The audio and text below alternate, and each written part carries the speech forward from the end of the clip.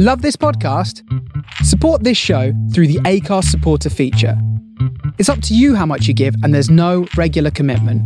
Just hit the link in the show description to support now.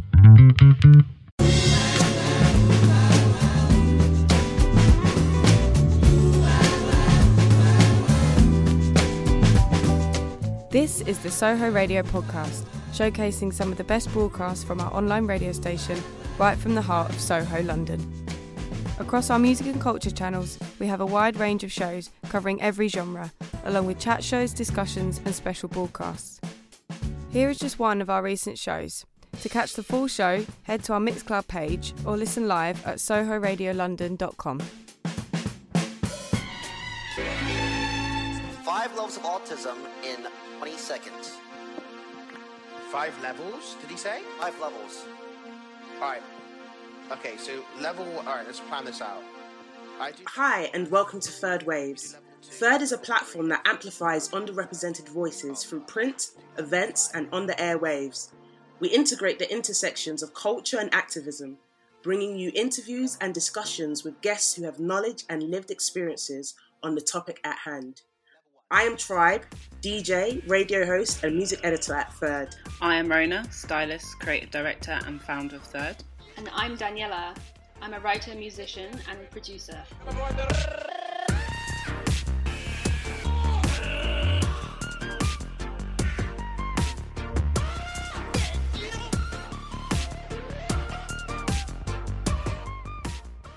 In this episode, we'll be discussing neurodiversity, a buzzword that has increasingly come to cover conditions such as ADHD, autism, and dyslexia. We want to explore what it means to be neurodivergent and look at how it shapes the way people move through the world, creativity, mental health, and more. We will be delving into the personal experiences and speaking to experts to get a better understanding of what it means to be neurodivergent. Talking to us about some of these issues are Tyler Grant and Tumi Sataya, both who are neurominority advocates. Tyler Grant creates content to challenge the preconceptions of autistic adults and empower them to self-advocate. Diagnosed autistic at 17 off the back of a mental health crisis, Tyler aims to support other Black people who are part of a neurominority group in their personal development. Tumi Sataya is the founder of the Black Dyspraxic, which explores the intersectionality of race and neurodiversity. Tumi is also a researcher in dyslexia at the University of Lancaster. Before we get right into the show, we just wanted to remind all of our lovely listeners that this show now exists in 2 formats. If you are listening on Soho Radio or Mixcloud right now, you can look forward to a selection of music from and influenced by cultural diasporas and a high-energy mix at the end of the show. And if you're listening on a podcast platform, you can enjoy listening to our voices offline and follow our show on Spotify, iTunes, Pocket Cast, or wherever suits you best. Thank you to all of our listeners who fed back to us and helped this new format come into being. 5 levels of autism. Boom.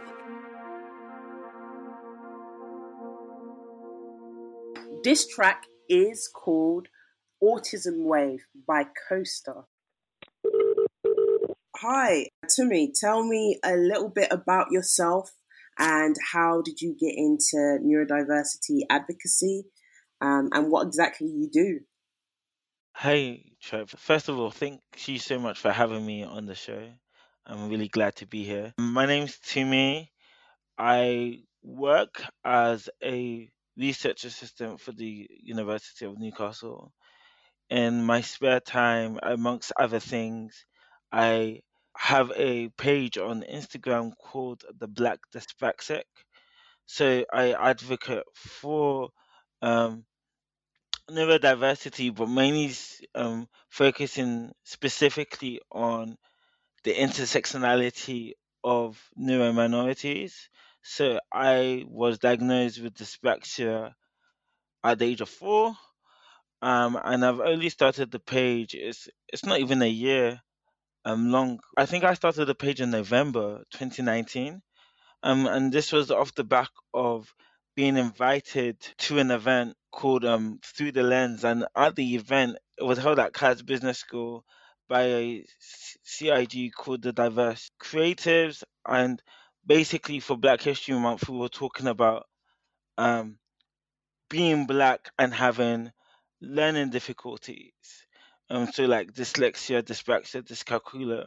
And it was interesting because even though I hadn't started the page, like uploading pictures and stuff onto that page, I had already created the name, the Black Dyspraxic.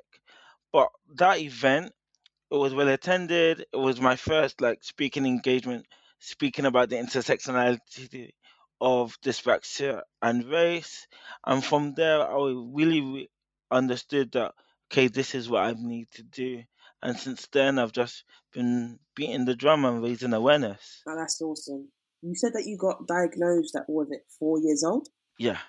How did that come about, and how's it impacted the way that you've moved around through the world? Really good question. So it came about really because my birth was quite significant in the sense that no, significant in the sense that there were a lot of issues. I couldn't breathe for a significant amount of time. The doctor thought that I wouldn't be able to see, hear, and just do basic life things. And my milestones, like for example, it took me like 18 months for me to walk, for example. I used to struggle to talk. When I was younger, some of my aunties and uncles thought I had Down syndrome, for example. So essentially, it was very clear from a young age that I was different, but people weren't able to put a name to it. So I had an assessment at the age of 4 with educational psychologists, pediatricians, and other experts, and they said, you know what, the diagnosis was dyspraxia that they gave my parents, and so we haven't looked back any since. It's impacted me positively because I often say to people that I knew I was dyspraxic before I knew I was black. I knew that there was because I knew that I was significantly different to other black people. Dyspraxia, another name for dyspraxia is it used to be called clumsy child syndrome. Medically, medically now people call it developmental coordination disorder. So there's an issue with coordination. And if you think about black culture and what black people we dance. Every black person has rhythm to a certain extent. You know, our guys we love to play football, basketball, or you're playing Xbox and PS and PlayStation. All these things that I'm naming require a certain level of coordination, and if you can't coordinate yourself properly, you appear different to everyone else. So, for example, another big difference is when I was in Sunday school, when you used to do actions to dance moves and stuff, it was clear that I did the actions quite funny. I used to run differently. All these little things. How do you think that your experience being neurodivergent, being dyspraxic, intersects with this notion of masculinity as well as black masculinity specifically? As a black man, society tells you that you always have to have it together, be strong. You can't afford to be vulnerable because people are leaning on you. You need to be a support system to people around you. But dyspraxia kind of debunks all of that because for me to access my support system, I need to tell the people in my life I need help. Even simple things like tying my shoelaces and cufflinks. I have to reach out to my sisters growing up and say, can you help me with this? I'm finding this difficult. This is tough, or I've had a bad day. Because one of my coping mechanisms of dyspraxia is vulnerability.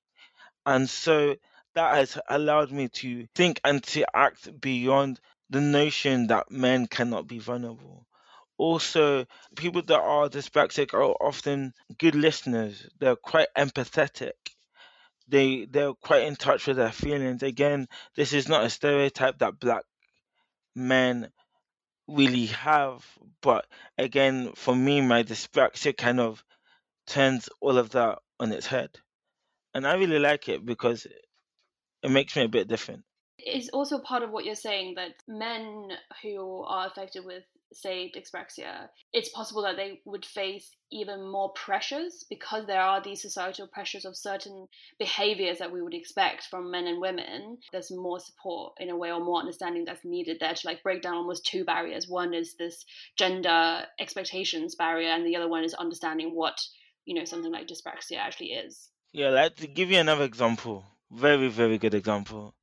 Men are supposed to be the people that are good at DIY, people that can change tires, and all the people with dyslexia are struggling to even drive. Now you want to tell them to, as a guy, can you change a tire? Do you understand?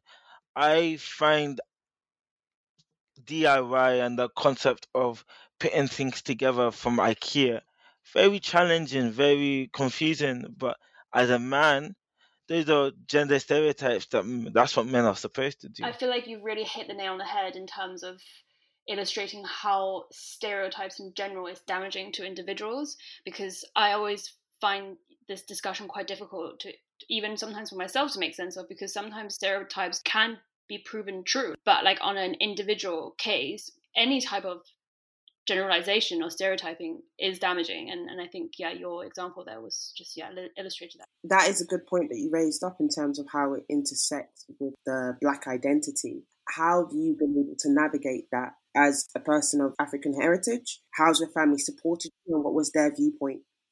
Really good question. I think it's positives and negatives. So one positive was it made me realize that my identity, my ethnicity is not defined by my ability to be good at sport. It's not defined by my ability to dance, I knew from a very early age that academics was my thing, studying was my thing. And that was really good for me because I felt like the way society is set up, we don't really tell our young people that not that dancing and being good at sport isn't great, but there's more that can define you.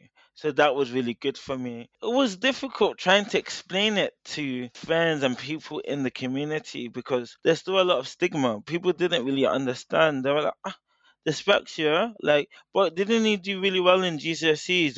And for a very, very long time, even though I had dyslexia, I tried so hard to be like everyone else, but it was clear that there was differences. There was just a lot of that in the community. My mum and dad showed me a lot of support, but they spent a lot of time explaining myself to loads of different people.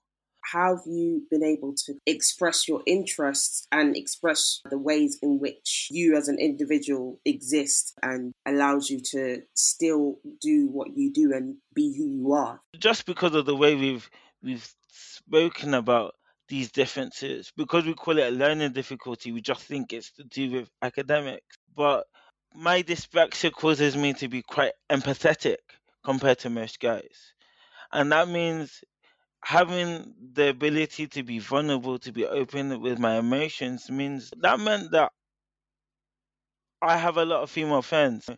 Just being able to just talk through stuff, that I would much rather have a 2-hour conversation with people than a 90-minute football match, because I was better at talking than I was at playing football. But there's still challenges because it's not just learning. Dyslexia affects the fact that the way I process information, my ability to organize things, my ability to keep a clean and tidy room. All these things, they're challenging. And a lot of people just don't understand it. I had an uncle just ask me a few days ago, "You're 28, why can't you drive yet?" Driving is something that I want to do by God's grace. What he failed to understand in that moment is that because of coordination, driving is something that a lot of dyspraxics worry about if they're ever going to do it. It's a difficult thing because there's a lot of gross and fine motor skills involved in driving. But he still felt like at 28 I should be driving. And that's not the first time I've heard that. I feel like that almost touches on some of these questions about sort of hidden or invisible, or when it comes to like an employment context, by not having as much understanding, like, job applications that say must have driving license. I mean, that can exclude people beyond, people with dyspraxia. Yeah, definitely. In some ways it's discrimination, right? But the job market is a very interesting one because do you disclose the fact that you have a neuro difference? Especially as a black person, they're already going to give you prejudice because of the color of the skin. Do you now disclose it that you're dyspraxic or dyslexic? That might create a level of bias as well. And I spent a lot of times in my interviews having to explain what dyspraxia is. And literally, when I was looking for work for my current job, I spent 8 months looking for work, and I was like, you know what? I'm going to be honest. I'm going to tell them I have dyspepsia because I want people to accept me for me and just employ me. And if they know my difficulties, they'll know how to support me and everything. How naive I was. And it got to the point I wasn't getting job offers. And I stopped disclosing it. And I said, you know what? I'm going to disclose it once I get the job offer. In a few weeks, I got 3 job offers. Like a lot of employees don't realize that the government actually gives support, access to work. They pay a majority of they employees get reimbursed for supplying this stuff. And I know some of the support is minimal, but the government does offer some help. But it's ironic that people who are neuro minorities have issues with work because for me, and this is why advocacy is so important, if you understand that yes, dyslexics or dyspraxics or autistics may be bad at quite a few things that normal people are good at, but there's going to be a few things that each dyslexic or dyspraxic are really, really good at that could add so much value to your business. There's a lot of evidence out there that dyslexics, for example, make great entrepreneurs. You know, a lot of the most famous entrepreneurs in the world, the Bill Gates, the Steve Jobs, Richard Branson, Theo Pavitas, the Asian guy from Dragon's Den, they all have dyslexia, they're all on the spectrum. But now companies need to understand, okay, how can I utilize these talents to actually improve my company? Do you understand? How can I actually leverage their talents? Okay, empowering neuro minorities is different from any other disability because it once you empower them properly, you can actually see a difference in your workforce as well, a difference to your company, a difference to your society. Another example, Greta Thunberg, the person that advocates for climate change. We all know about her, but you know she's a neuro minority. I think she has autism with ADHD, and that's the power of being a neuro minority. And in some literature now they describe their difference as a superpower. And that's why it's so important that we need to talk about it. So sometimes I kind of think like, what would the black community look like if around the world or even the UK we identified 50 or 100 dyslexics, dyspraxic people and we offered them their support that they need to fulfill their dreams? What would not their lives look like, but the black economy as a whole? For me, that's a different perspective on supporting black businesses, but that's what I'm passionate about. You mentioned about the intersectionalities of the black community. Where do you think it's falling short and how else do you think we can approach this? I think it's falling short across the board. So, for example, the criminal justice system. We know that there's an overrepresentation of neurodivergent, or should I say neuro minorities, within the prison population. We also understand there's an overrepresentation of BME individuals in the prison population as well. Okay, how can we reduce that? Sometimes we deal with race separately and we deal with neurodiversity separately. But actually, we need to overcome that and we actually need to think about these two issues and bring them together to develop effective strategies. Another example, if a black child misbehaves in school, they're likely to be called stubborn, is lazy, doesn't listen, doesn't pay attention. If a child does exactly the same thing but just has a different ethnicity, oh, yeah, maybe your child is autistic or has ADHD. Unfortunately, black people come from economically deprived backgrounds. In the UK, despite the fact that we have the National Health Service, you still have to pay for a diagnosis of dyslexia, dyspraxia, or autism if you're not in full-time education. Now, if you've got so many other things to do with your money, that's not going to be a priority on your list. And guess what? People from lower socioeconomic backgrounds that maybe didn't even have the support to get them to university in the first place lose out. And I think it's a shame. Another example of the intersectionality is looking at people who come from less socio-economic background. Their schools that they go to will probably be state schools, bigger class sizes, for example. But if you come from a middle class or upper middle class background, you're more likely to pay for private school education. If you're in a school where you have smaller class sizes, the teachers are able to pay more attention to you and therefore give you the support that you need. But generally, in schools where the schools aren't great and the schools where pupils are oversubscribed, the support for people who are neurodivergent is not there. And it's people that have these learning differences, like I do, miss out. Your outcomes and what you are able to achieve if you have a learning difference is very impacted not just by your race, but your socioeconomic status. That's why people like Bill Gates and Richard Branson are used as, oh, this is what you could do, or this is what you could be like if you're dyslexic or dyspraxic. But however, these guys came from white middle class families. So we need to have an honest conversation about what truly is going on and the social issues that are interacting. You've painted a very vivid picture about how work needs to be done across the board to strengthen people's understanding on these issues. First of all, the problem of having to pay for a diagnosis.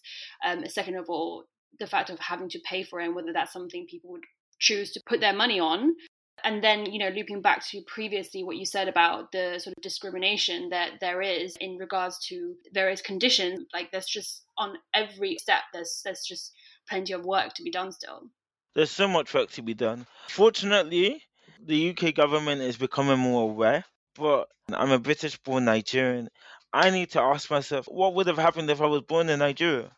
If I was born in Zimbabwe? Or if I was born in Jamaica or Bahamas? And if you think about that and you realize that actually neurodiversity and neurodifferences, it's not just a UK issue, but it's a global issue. The only reason I'm here is because of globalization. I could have easily been born on the motherland. There's so much work that needs to be done globally.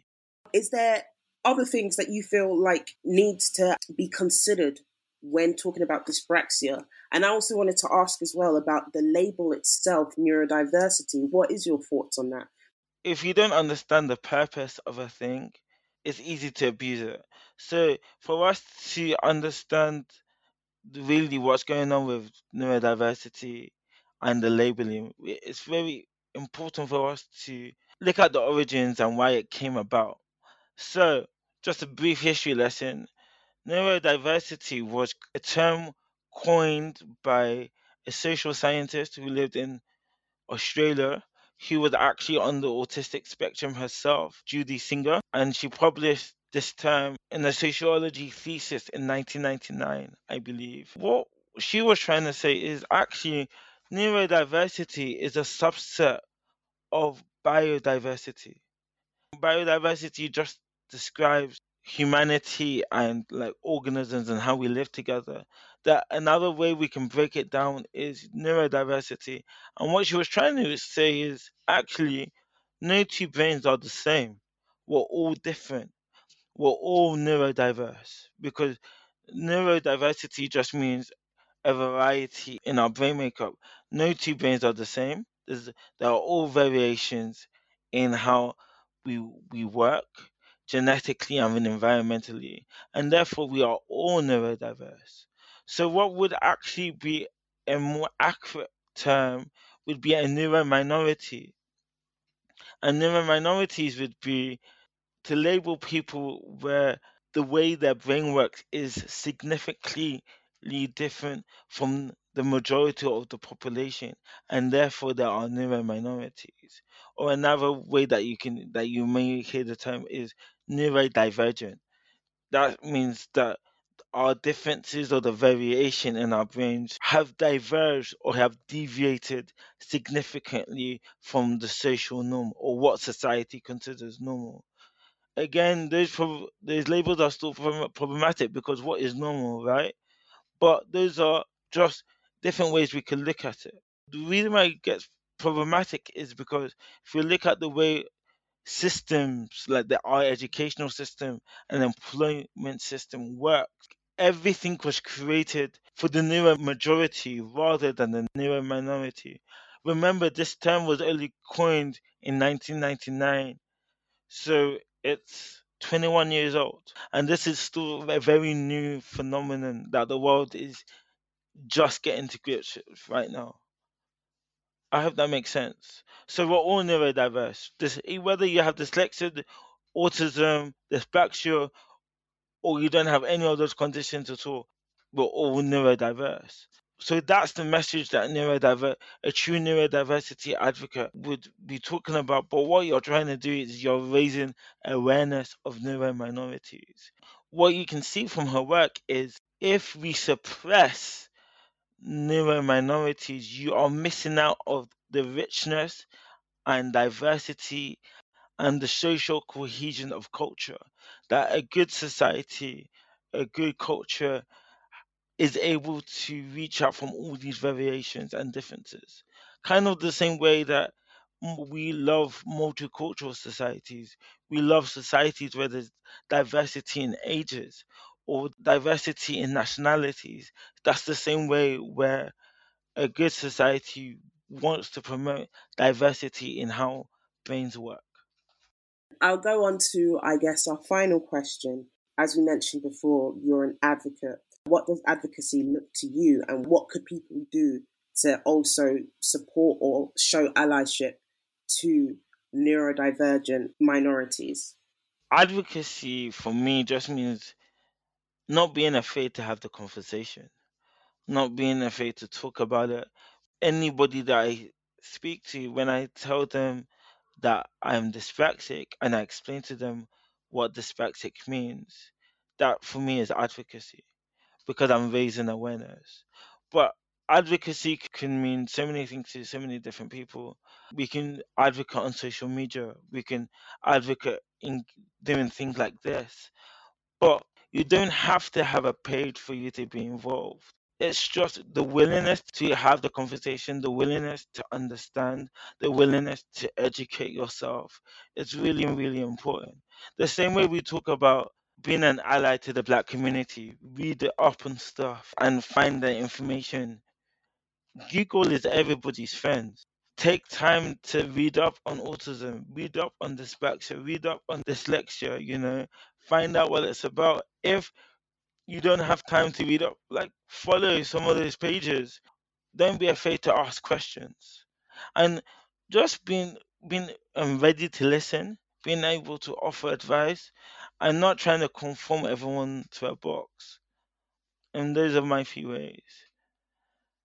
Thank you very much for talking to us and sharing your viewpoint as well and your experiences. Where can people find you if they want to look into the work that you do? You can find me mostly on Instagram under the Black Dyspraxic and on Twitter, the Black Dyspraxic. Those are the channels that I'm on for now. So yeah, thank you so much for having me on as well. This track is by Joyner Lucas off his album ADHD, and the song is called Isis featuring Logic. Attention Deficit Hyperactivity Disorder, or better known as ADHD, is a mental disorder that affects an individual's ability to focus, causing them to move around more frequently. Wow, Tribe, that was such an interesting discussion we've had with both Tumi and Tyler. Such a wide topic as well. Right? Do you know what? Both of them spoke about this, but when they were talking about the umbrella concept of like neurodiversity and biodiversity and there being as many different brains as there are people, it really, really reminded me of this quote. I think it's Judith Butler sort of paraphrasing Simone de Beauvoir talking about sexuality. And the quote is something to the effect of like, there are as many sexualities as there are people in the world. You know, we talk a lot about breaking down binaries and stuff like this, and I just can't help but feel like, all of these sort of ways of thinking are connected. You can really borrow that kind of principle to apply it onto a lot of different things. Yeah, it's true. I've been reading this book by Janira Nuremberg called Divergent Mind, Thriving in a World That Wasn't Designed for You. And in the book, there's a bit where she says, as a society, we're crumbling by staying stuck in an outdated factory-inspired mode of operating that simply does not work with a large demographic of people we call neurodivergent.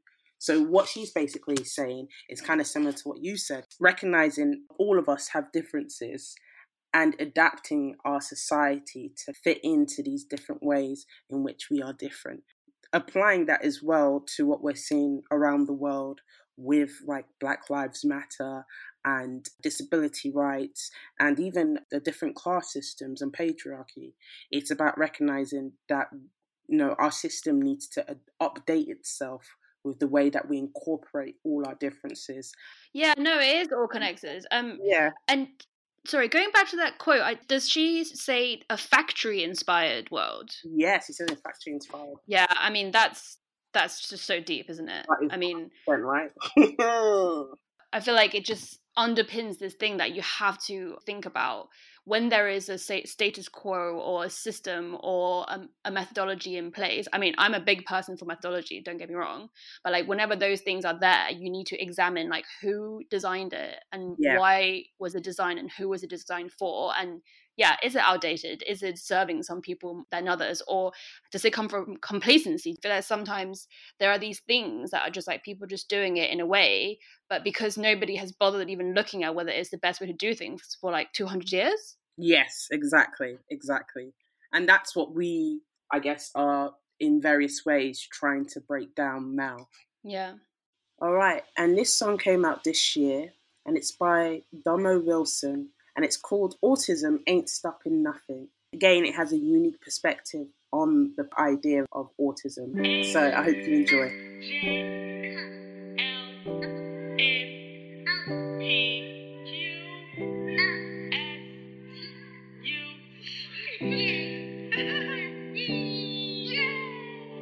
I wrapped you up and kissed your head and kissed your cheeks. Okay, so some news about Third. We are working on a new issue and we hope to be bringing that to you very, very soon. But we need your support. So please keep your eyes peeled on our Instagram, follow us there, and also the website where you can find out some details about the fundraiser we'll be doing and the opportunity to pre-order and support. We're going to go into a mix shortly. And before we do that, some thanks to our amazing guests. You can follow Tyler on social media, on YouTube, at Autistic Tyler, and to me, at The Black Dyspraxic. Remember, now you can find us all on the major podcast platforms, so please follow us on Spotify, iTunes, or Pocket Casts, or wherever you listen to stuff. We love hearing from our listeners, so please get in touch with feedback or to say hello.